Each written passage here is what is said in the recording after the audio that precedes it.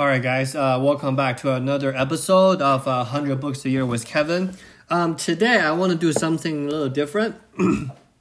I had a few days of vacation this last week, and then I started to devote my time seriously on I want to say taking a class. It's like a podcast done by a very renowned neuroscientist. His name is Andrew Huberman. If you know anything about, or if you follow the field of neuroscience, you're probably aware of him. He is a tenured professor and a neuroscientist at Stanford Medical School. His mission for the podcast is actually to pass along zero-cost information to everybody, right? So this whole idea of democratizing information. The reason that I'm starting to do this book is I listened to a few of his podcasts on another scientist, Lex Fillman, and his insight or the latest insight on sleep, on the research on the brain function is actually really interesting. For me, I'm not a scientist, right? I'm not a neuroscientist, but I really feel like podcasts like this can improve my understanding of sleep or of our body, the circadian rhythm. So this is my way of, getting, tap into the latest or the greatest medical publishing, right? Like a lot of stuff that he talks about, other people don't talk about it. And I want to do something here, right? Because he never wrote a book before, and then I'm gonna, take his class. I have 20 pages of notes already. I just gonna, maybe, I sprinkle a couple of his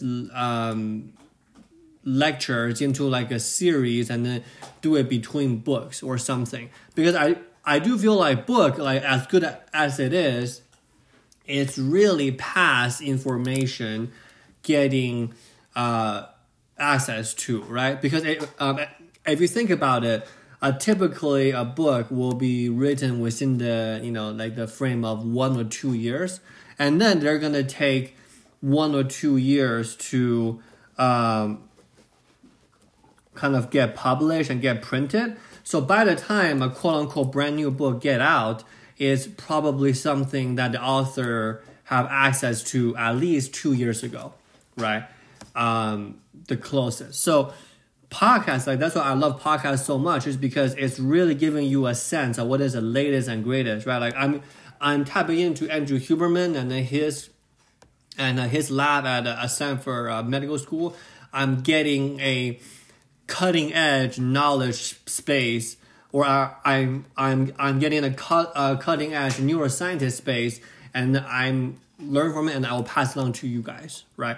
So even though he doesn't write a book, but I do feel like this podcast is really something that is more impactful than a book. And today I just want to do like an introduction, right? And tomorrow we will tap into one of his main topic. And I really don't want to be honest, I'm kind of running out of books to talk about because I'm listening to an audiobook. It's actually really interesting, but it's hard to kind of solidify into a kind of a book situation. So we're probably going to spend a couple of days in the next couple of days, maybe this week, just go over the Huberman podcast notes, and then we're going to dive right into, the brain function first, and then sleep, and then how to set up the circadian rhythm. I really love this because I spent yesterday, Sunday, pretty much half a day on this, just taking his classes and taking notes for you guys. So we will have fun for sure, right? So, okay. Couple of things I want to say. Why do I love this so much? Why are we doing this? First of all, right, about, I think 10 years ago, maybe 12 years ago, right, we start getting the online courseware, right? The video lecture from Yale, from Princeton, from Stanford. We start doing that. But the thing is right now, we're actually seeing really, really smart scientists kind of democratizing knowledge in a sense, right? Like, you do not need to go to Harvard or Stanford Medical School in this particular case to get this type of knowledge. Granted, it's not very specialized. Granted, it's not the leading edge stuff that Huberman Lab is working on, but you're going to get a sense of what's going on within that institution.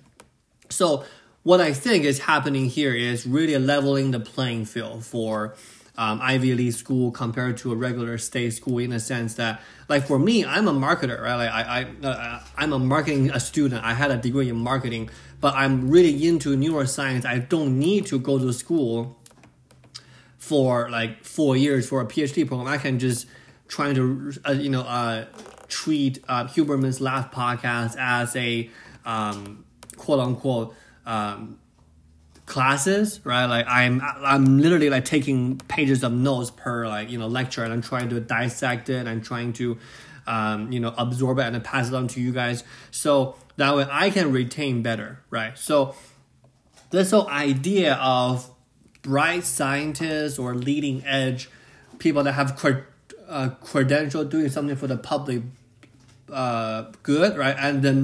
And themselves, they have sponsors, they have supporters that give them a second stream of income.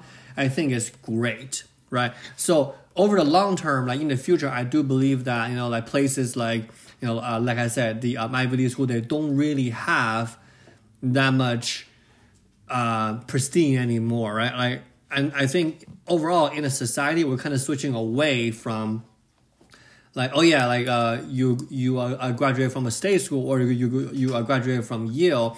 Although I do think that there is still some impact there, but I'm thinking that we're starting to shift away from which school did you graduate to what kind of actual experience you have or certificate that you have.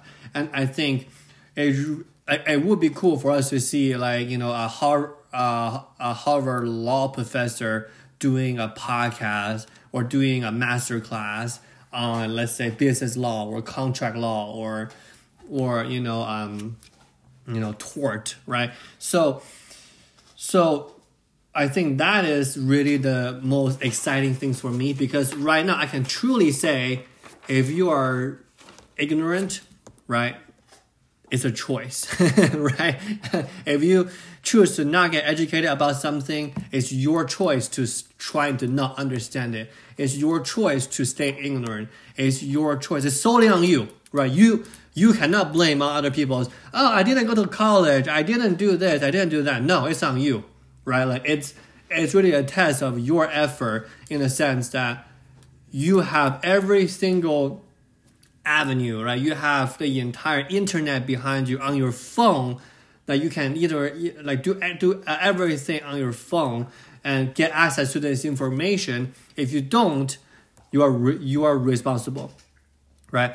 So the plan for this this podcast, every single month, the Huberman podcast, they focus on one thing, right? So yesterday, I listened to 4 episodes. It took me like 8 hours. But the first one was about the brain, and then the second one, they're doing like a month-long dive into sleep and circadian rhythm, right? And after that, there's going to be motivation and other things. So every week they release an episode.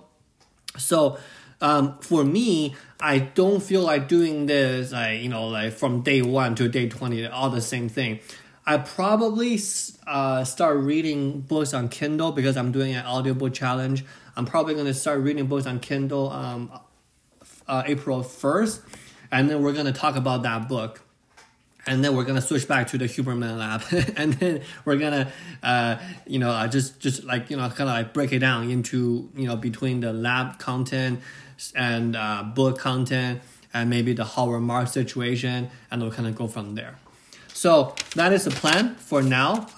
Today, I just want to kind of give like an introduction for the Huberman Podcast Lab, the podcast episode that we're gonna do right here, because I'm interested in well-being, the sleep, and all that stuff. So tomorrow we're gonna dive into basic brain function or basic function of the nervous system, and then hopefully we're gonna do a book in April, and then we'll go from there. All right, guys. check out Andrew Huberman's podcast, please, if you are having access to YouTube or a podcast app in the Western world. And then we'll go from there. All right. Thank you, guys. Bye.